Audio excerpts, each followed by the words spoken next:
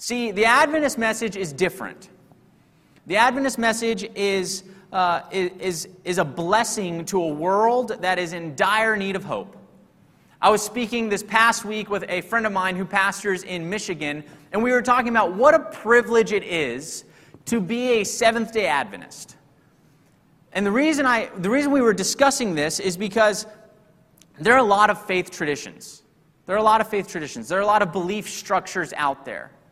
And yet, the one that we believe based off the Bible is so airtight and so beautiful that it causes us to look into it almost with an endearment, almost just with such joy, day after day after day, because of the beauty within it. And so that's what we're going to be unpacking, is the Adventist message for 7 weeks. But before we can do that, the Lord knew that we needed to prepare our hearts. And so He has sent us some words through Elder Grover, through Brother Gary, and through today that could almost be a 3-part series in and of itself, even though none of us worked together. And so we're going to go ahead and pause and go to God in prayer as we look at a letter in the Bible that is pretty obscure but has a profound message. Let us pray. Father,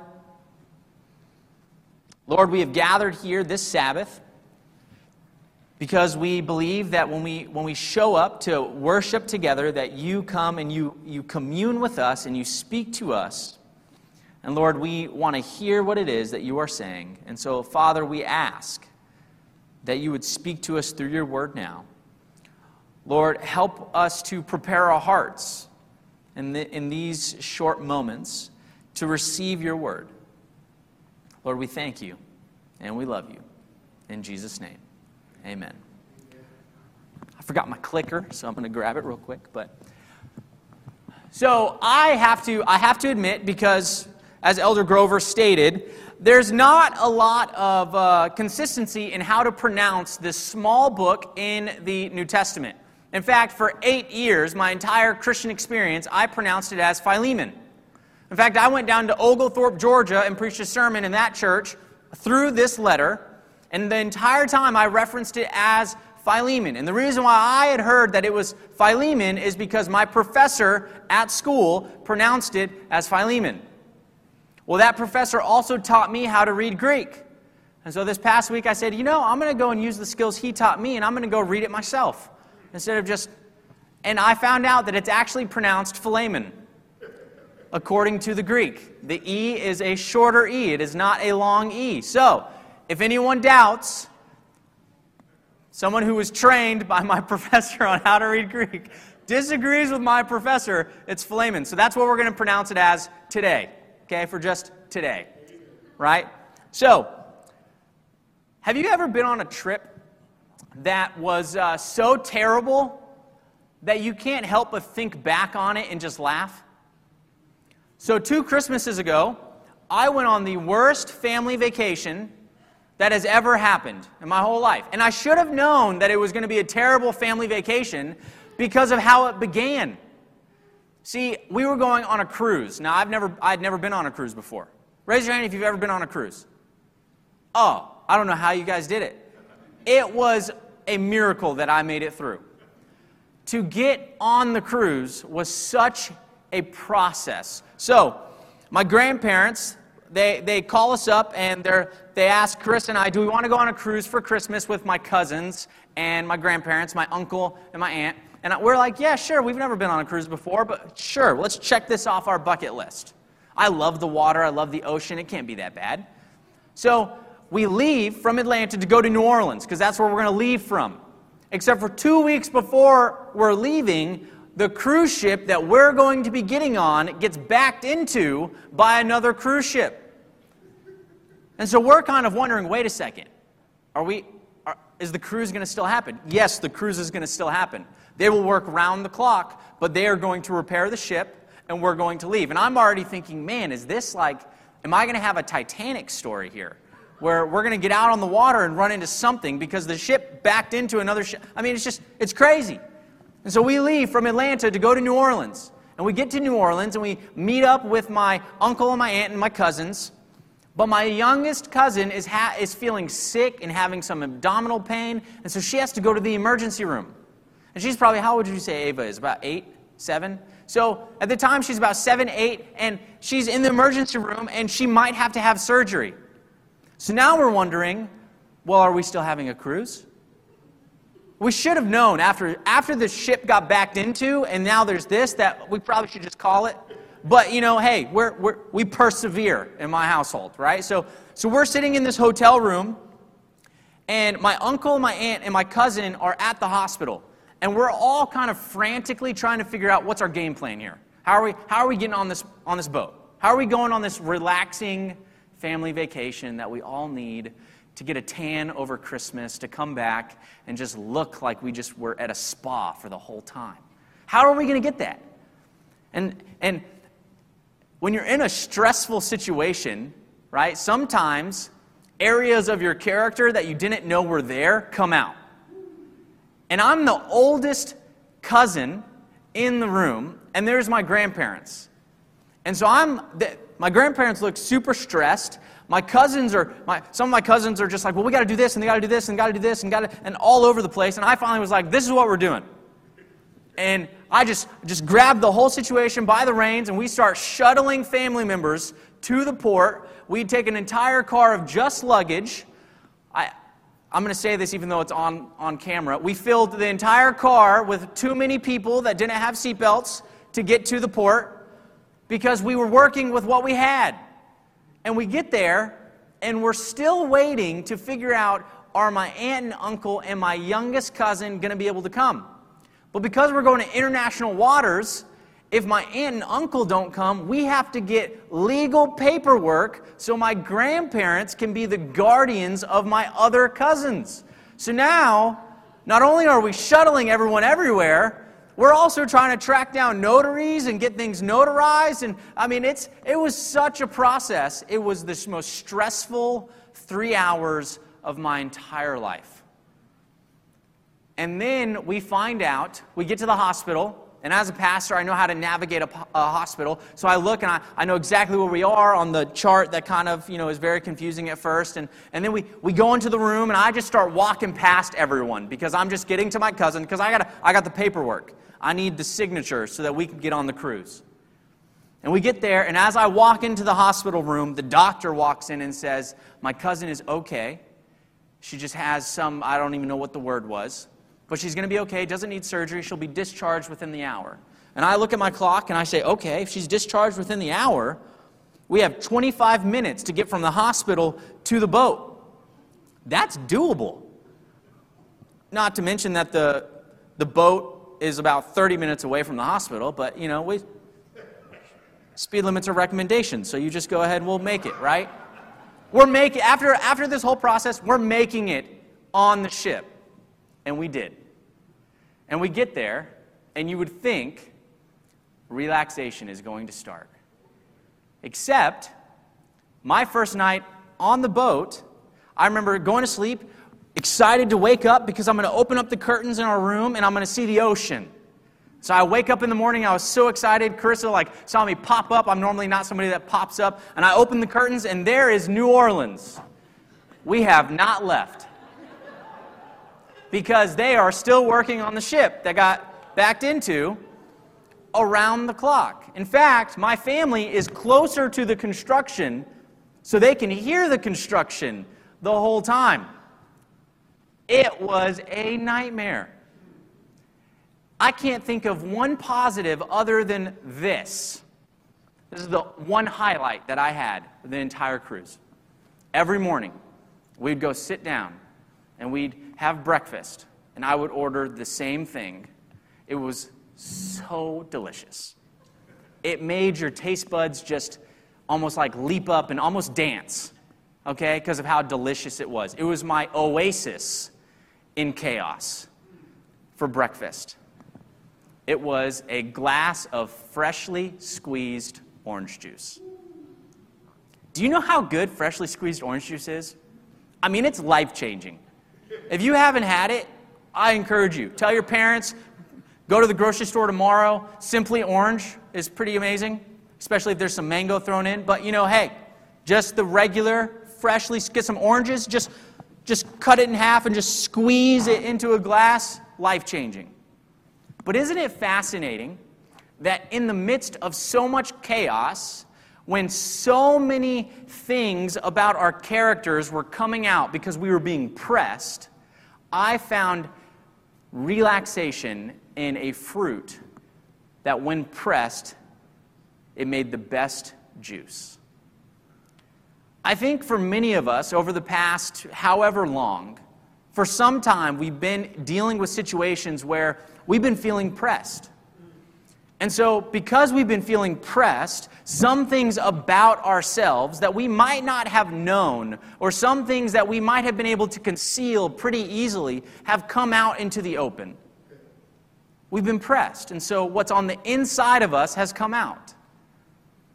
And because of that, there might be some relationships that are slightly not as strong as they used to be because of some things that came out. And so what can a small, very obscure letter in the New Testament teach us about forgiveness and reconciliation when some of what's on the inside of us comes out and it hurts those around us? If you have your Bibles, I want to invite you to turn with me to Philemon, or Philemon, sorry, see, it's a bad habit. 8 years, habits die hard. If you want to turn with me to Philemon, the only chapter.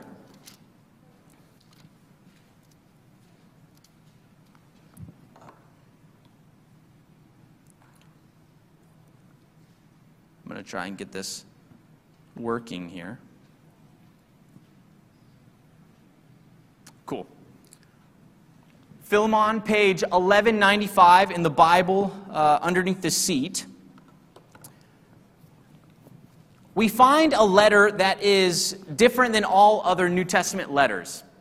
And it's written from Paul, but it's not Paul addressing a church per se, although he includes the entire church in the letter.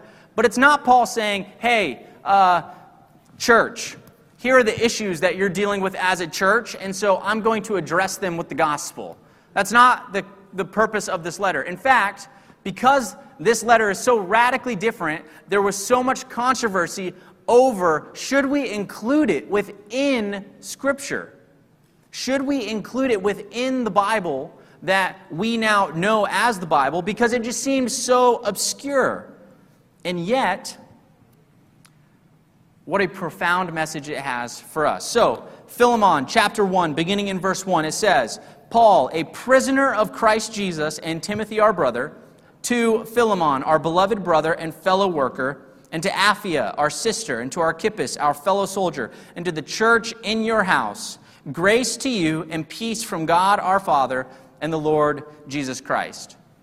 Now, Philemon is a wealthy individual. He has a church in his home, which means that he's in the upper class. He's not middle class, he's not lower class, he's upper class. And he lives in the town of Colossae. And Colossae is in Asia Minor. It's in the area of Galatia. It's next to it's kind of next to the second Antioch. Colossae, we have a letter to Colossae in Colossians, where Paul writes to the church in Colossians, a separate church. But here in Philemon, he's writing to specifically Philemon, but including this church. But Paul is writing it from Rome. So look at the distance. If Colossae is over there in Asia Minor, Rome is going to be over here. And so there's some distance that has to happen in order for this letter to get there. But Paul is writing, and he shows us the reason for writing this letter in verse 8. So Philemon, the only chapter, verse 8. Therefore, though I have enough confidence in Christ to order you to do what is proper, yet for love's sake I rather appeal to you, since I am such a person as Paul the aged, and now also a prisoner of Christ Jesus. I appeal to you for my child, Onesimus, whom I have begotten in my imprisonment, who formerly was useless to you, but now is useful both to you and to me. I have sent him back to you in person, that is, sending my very heart, whom I wish to keep with me, so that on your behalf he might minister to me in my imprisonment for the gospel. So Paul is basically saying, hey, Philemon, you have a house church. You're in the upper class. You're in the top 1% in Colossae. And here you are. I'm sending back to you this individual. His name is Onesimus. And I met Onesimus because I was ministering to Rome under house arrest, and somehow I ran into this individual named Onesimus. In fact, the text indicates that Onesimus actually robbed Philemon. He robs him. We know that because he says in verse 18, if he has wronged you in any way or owes you anything, charge that to my account. And so here's Onesimus, and he has clearly done something to offend or hurt Philemon and then fled. He's a runaway slave.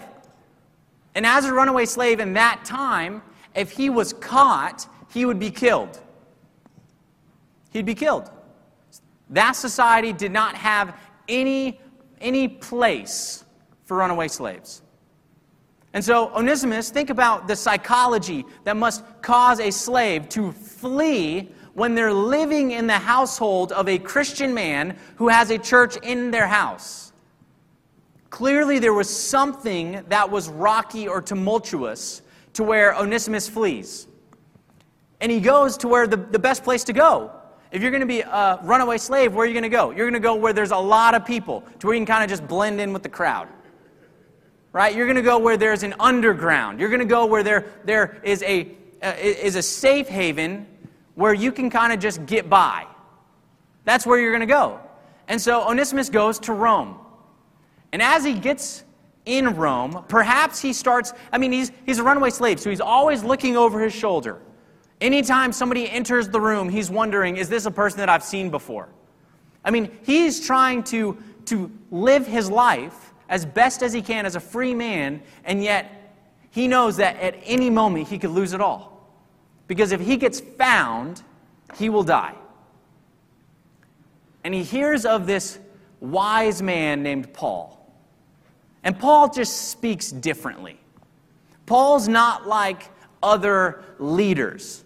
Paul is over here proclaiming these amazing truths that there's a God that will forgive you. That there's a God that loves you beyond you can even comprehend. There's a God that has done so much in the person of His Son, Jesus Christ, that if you just receive Him, you can have a new life. And so Onesimus hears this somehow, either through direct teaching of Paul at the beginning, but eventually it leads him to have a relationship with Paul. And can you imagine what Onesimus' face would say when Paul says, you've been converted, you've been ministering to me, I'm going to give you this letter, and I'm going to send you back to Philemon. Can you imagine? You ever think about how being a Christian is supposed to make your life better? Like, once you become a Christian, you have no more hardship. Once you become a Christian, you don't have to worry about stress anymore, because you got your friend Jesus, right? And He just gives you joy all the time. And yet, here is Onesimus. He's been converted. He's accepted the gospel. And here is Paul giving him a death sentence by saying, take this letter and take it back to Philemon. Can you imagine the turmoil that Onesimus must have thinking, wait, what? I've been duped. There's no way you want me to go back to the master that I robbed and fled from. There's no way, Paul. Why, Paul, what are you doing here? And yet, that's exactly what Paul does. In fact, Ellen White says this, that it was a severe test for this servant thus to deliver himself up to the master he had wronged. But he had been truly converted, and he did not turn aside from his duty. It was his responsibility to go and seek reconciliation with an individual that he had wronged. That was his responsibility. He has been converted. He's growing in Christ. And yet Paul isn't like, here's your Bible reading plan. Paul isn't like, here's your fasting plan, here's your prayer plan, here's your tithing schedule or your tithing plan. No, the next step for you, Onesimus, is to go and be reconciled. To go and seek reconciliation and forgiveness from one that you have harmed. And so he goes. And we know he goes because we have the letter in our Bible. If he doesn't go, how does this letter get there? Because Paul is sending Onesimus. He says in verse 12, I have sent him back to you in person. That is sending my very heart. Leslie Newbegin, a missionary to India, after he had spent a long missionary career in India, he comes back to the West and he sees the state of the church in the West, and this is what he says. He says, how can the church declare with any authority the restoring and reconciling power of the gospel of Jesus when there is too little reconciliation and too much hostility within the body that claims allegiance to his reconciling power? How does the church have authority when what we preach, we don't practice? I mean, I'm not a sales guy, but if somebody is trying to sell something to me and they use it in an example and it doesn't work, I'm not buying it. Right? Oh, but it was the one time. It doesn't matter. It might even be just the one time. Maybe that's just a bad event, right? But I'm still not purchasing it. There's just no way. And so why would I believe a message that is rooted in being reconciled when the body that proclaims that message is not reconciled? And so Onesimus is told, go back to Philemon.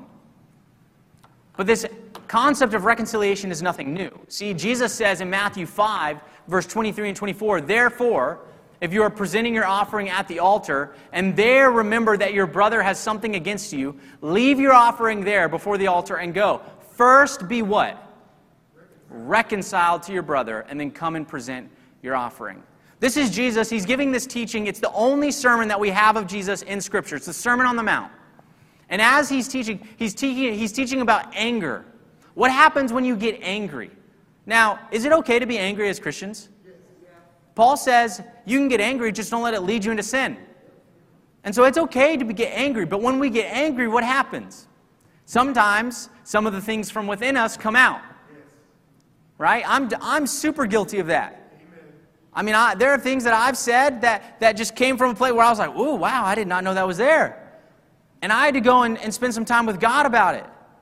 Because that was a blind spot for me. I wasn't even aware. And I've had to, in experiences, go and seek reconciliation. In fact, probably the most powerful story of reconciliation that I have is from the night before I came and preached here for the very first time, before I was ever even going to be the pastor here. See, we had been dealing with something that was weighing on Carissa and I as a family. We had been dealing with something that was it was manipulative. It just was not good, and it was causing a lot of stress. And Sabbath is coming, and I'm trying to spend some time praying about the sermon that I'm going to preach here, because I want to bring a word from God here a year ago in January. And this verse just hits me across the head. How can I go and worship when I know that there's something that I have with another brother in the faith? How can I get up and proclaim the reconciling power of Jesus when I know that there is something wrong with a brother in the faith? And so I called the individual, and I gave an opportunity for the Holy Spirit to work in a reconciling way, to where it was not, hey, you hurt me, and so I'm telling you that you're wrong, and you have to repent because I'm in the right. No, it was, I want to be able to have you back as a brother. I want to be able to work with you. I don't want to be against you. It's not us and them. It is us and hopefully future us. And so I called the individual up, and we had a conversation. And as we closed that conversation, we prayed. And I was thankful because I had gained a brother. But you know how difficult that is? It's not easy. It is tough. Let's just be honest. It's super tough. It's not fun. It's scary. But Christ says, look, if you're getting frustrated, if you're angry, and then you come and you're presenting your sacrifice there, and you realize that there is something that you have against a brother, leave your sacrifice, the sacrifice that points to Jesus being our Savior. Leave that sacrifice and go and be reconciled to your brother first. Jesus goes on in Matthew chapter 18 where he gives us this chapter on church discipline. He says, if your brother sins, go and show him his fault where? In private. If he listens to you, you have won your brother. Notice the language. It's not even about right and wrong.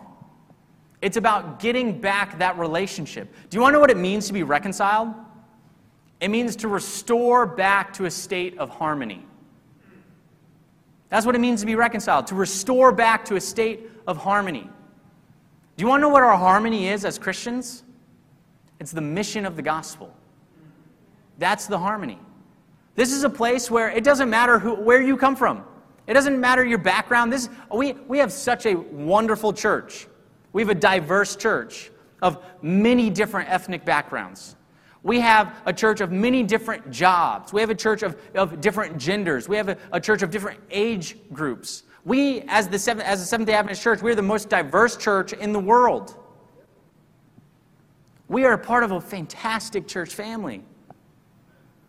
And so we have such a responsibility to go out and proclaim a gospel that allows us to come from many different backgrounds to worship as brothers and sisters. And so Jesus shows us that in reconciliation, if your brother sins, go and show him his fault in private. And if he listens to you, you have won your brother. Ellen White says this, and this is one of the most powerful passages in Desire of Ages. She says, Christ was treated as we deserve. Have you ever had an experience where it's really hard to forgive? Like that individual did that one thing that just is almost unforgivable? They've hurt you, like legitimately hurt you. It's not like they accidentally poked and they weren't aware that they hurt you. They intentionally did something that hurt you. And it's hard to forgive them. You ever have an experience like that? What brings someone to be able to forgive when somebody has intentionally done something that hurt you? Well, it's understanding that Jesus was treated as we might want them to be treated, so that they don't have to be treated that way. Because we were treated the way that other people might want us to be treated, so that we don't have to be treated that way. Ellen White says, Christ was treated as we deserve. We being everyone. Christ was treated as we deserve, that we might be treated as he deserves. He was condemned for our sins in which he had no share, that we might be justified by his righteousness, by his life, in which we had no share. He suffered the death which was ours, that we might receive the life which was his. With his stripes we are healed. By his wounds we are healed. When we understand that Jesus stood in the place of our enemy and was treated as our enemy deserves, there's actual justice. Jesus took the penalty. So there is justice. It's not like there's no justice there. Brother Gary preached last Sabbath how Jesus is the victim. We're not the victims. Jesus is the victim. He was treated as our enemy deserves when they have hurt us. I grew up in a home where I had a family member that was verbally abusive for a very long time, to the point where I thought I was only good at one thing. That was it. I had no confidence about anything except for one thing, and even that confidence was faked. I had no confidence. I thought that I was terrible at everything. I didn't think that I had much to offer the world. And that's what led me into a very dark moment in my life. And when I became a Christian, one of the very first things that I had to face was I going to be willing to forgive this family member? What's my responsibility? What is my duty as a Christian who now believes in a reconciling God when this individual has caused me years and years of not only trauma, but pain? What do? It was this passage that allowed me to forgive, because I had to recognize that Christ was treated for the sins that they committed against me, so that they don't have to. When we understand how much God has forgiven us and forgiven the one who has hurt us, it allows us to reach into a forgiveness that is divine and godly, a holy forgiveness. Not a forgiveness that says, it's okay. You ever have somebody come up to you? It's kind of awkward when they ask for forgiveness, right? You almost don't know what to say. And so you say, it's okay. When it's not okay. You don't have to say, it's okay. You can just simply say, I forgive you. Because as a Christian, we can acknowledge that Christ took that sin. Christ took that punishment so that they don't have to. Because that's the Christ that we proclaim. That's the Christ that Paul preached. That's the Christ that brought Onesimus into the faith. In fact, this is what Paul says as he preaches to the Romans. Now, where is he writing Philemon from? From Rome. And so this is the letter that was circulating in the area that perhaps Onesimus had heard. And he says, for if while we were enemies, we were reconciled to God through the death of his Son, much more having been reconciled, we shall be saved by his life. When we were the individual that was hurting God, he forgave us and sought reconciliation with us. In fact, he descended from being the creator to become creature to show us reconciliation. He went through great lengths, even at expense of himself, to seek reconciliation and forgiveness for us. That is the God that Paul proclaims. We forgive and seek reconciliation when we realize how forgiven we are by Christ and reconciled to God through him. When we understand what we are offered, it allows us to then go out into our world that is very hurtful, that wants to take every ounce of hope from us, and it allows us to say, I forgive you. It allows us to get on the phone and say, hey, brother so-and-so, or hey, sister so-and-so, you said this and it kind of hurt my feelings. I wanted to talk with you about it because I wanted to get back into a harmonious state. Because we have a mission. We have a very important mission, which is to take the message of Jesus, the story of Jesus, to all the world.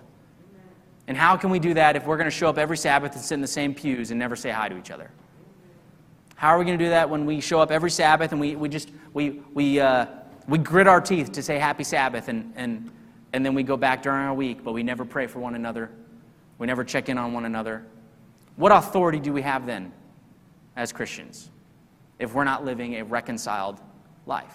We forgive and seek reconciliation when we realize how forgiven we are by Christ and reconciled to God through him. That's why Jesus says in a parable, she who is forgiven much will love much. When we understand how much we've been forgiven, we're able to extend that forgiveness to others. Jesus gives a parable in Matthew 18 that is perhaps the greatest teaching on forgiveness outside of the cross. It's in page 978 in your Bibles, starting in verse 21. Peter had come up to Jesus, and he's wondering, to what extent are we called to forgive? What is our responsibility as Christians? Because the Pharisees had manipulated who God was, this image of God. They'd manipulated God's forgiveness to the point where they were teaching this. If somebody sins against you 3 times, you can forgive them. But if they hit that 4th time, that's it. All bets are off. I hear that and I say, man, my sister could have stopped forgiving me for a long time ago if it was just 3.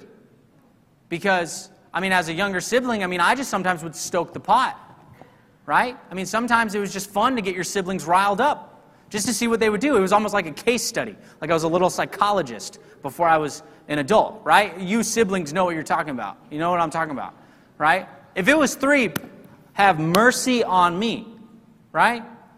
But Peter comes up to Jesus. In verse 21, it says, Then Peter came and said to him, Lord, how often shall my brother sin against me and I forgive him? And then he adds, he goes above the Pharisees. He says up to 7 times. Peter's probably thinking, This is the one time I get the quiz question right. This is the one time I have it. 7. That's a sign for perfection, for completeness, right? The 7th day, a complete week, a perfect world. And so he says, how many times should I forgive my brother when he sins against me? 7 times? And Jesus says in verse 22, I do not say to you up to 7 times, but up to 77 times 7. 70 times 7. But up to 70 times 7. 77 times. Is that a literal? Are we supposed to be keeping track and, man, I forgave this person 76 times, and so they got one more strike? No, Jesus is basically saying God's forgiveness is unlimited. And so our forgiveness should be unlimited. We should not be keeping track of wrongs. In fact, love keeps no record of wrongs. And we're called to even love our enemies. And so in verse 23, Jesus wanted to illustrate this to Peter and perhaps the other disciples listening. And so he says, for this reason, the kingdom of heaven may be compared to a king who wished to settle accounts with his slaves. When he had begun to settle them, one who owed him 10,000 talents was brought to him. But since he did not have the means to repay, his Lord commanded him to be sold along with his wife and children and all that he had, and repayment be made. Man, debt is debt, right? You don't have enough? Sorry. Verse 26, so the slave fell to the ground and prostrated himself before him, saying, have patience with me, and I will repay you everything. And the Lord of the slave felt compassion and released him and forgave him the debt. But the slave went out and found one of his fellow slaves who owed him 100 denarii. And he seized him and began to choke him, saying, pay back what you owe.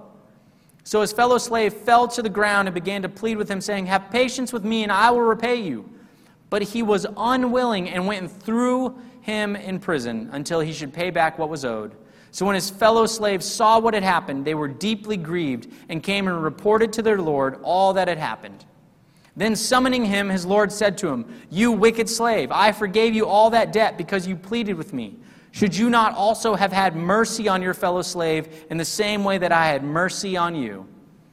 And his Lord, moved with anger, handed him over to the torturers until he should repay all that was owed to him. And then Jesus says, my heavenly Father will also do the same to you if each of you does not forgive his brother from your heart. Jesus doesn't mince any words. If you have an unforgiving spirit, if you have an unreconciling spirit, that's not of Jesus. It's not. Jesus says an unforgiving spirit will actually prevent our prayers from being heard.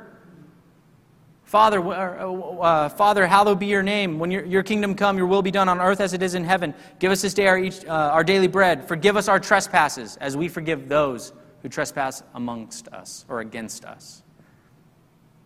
And here's Paul. And Paul has met this runaway slave, Onesimus. And he writes this letter and says, Onesimus, I need you to take this back to Philemon. I need you to take this back to your master that you hurt. I need you to take it. And Onesimus does. He takes the letter and he goes and he treks across from Rome to Colossae. Can you imagine the stress that Onesimus must have had, knowing that he was perhaps going to hand a letter? And Paul says in the letter, look, I'm not going to charge you. I'm not going to command you, even though I could. I'm not going to command you because reconciliation and forgiveness cannot be commanded. It has to come from love. And so he could, but it would be an obligation.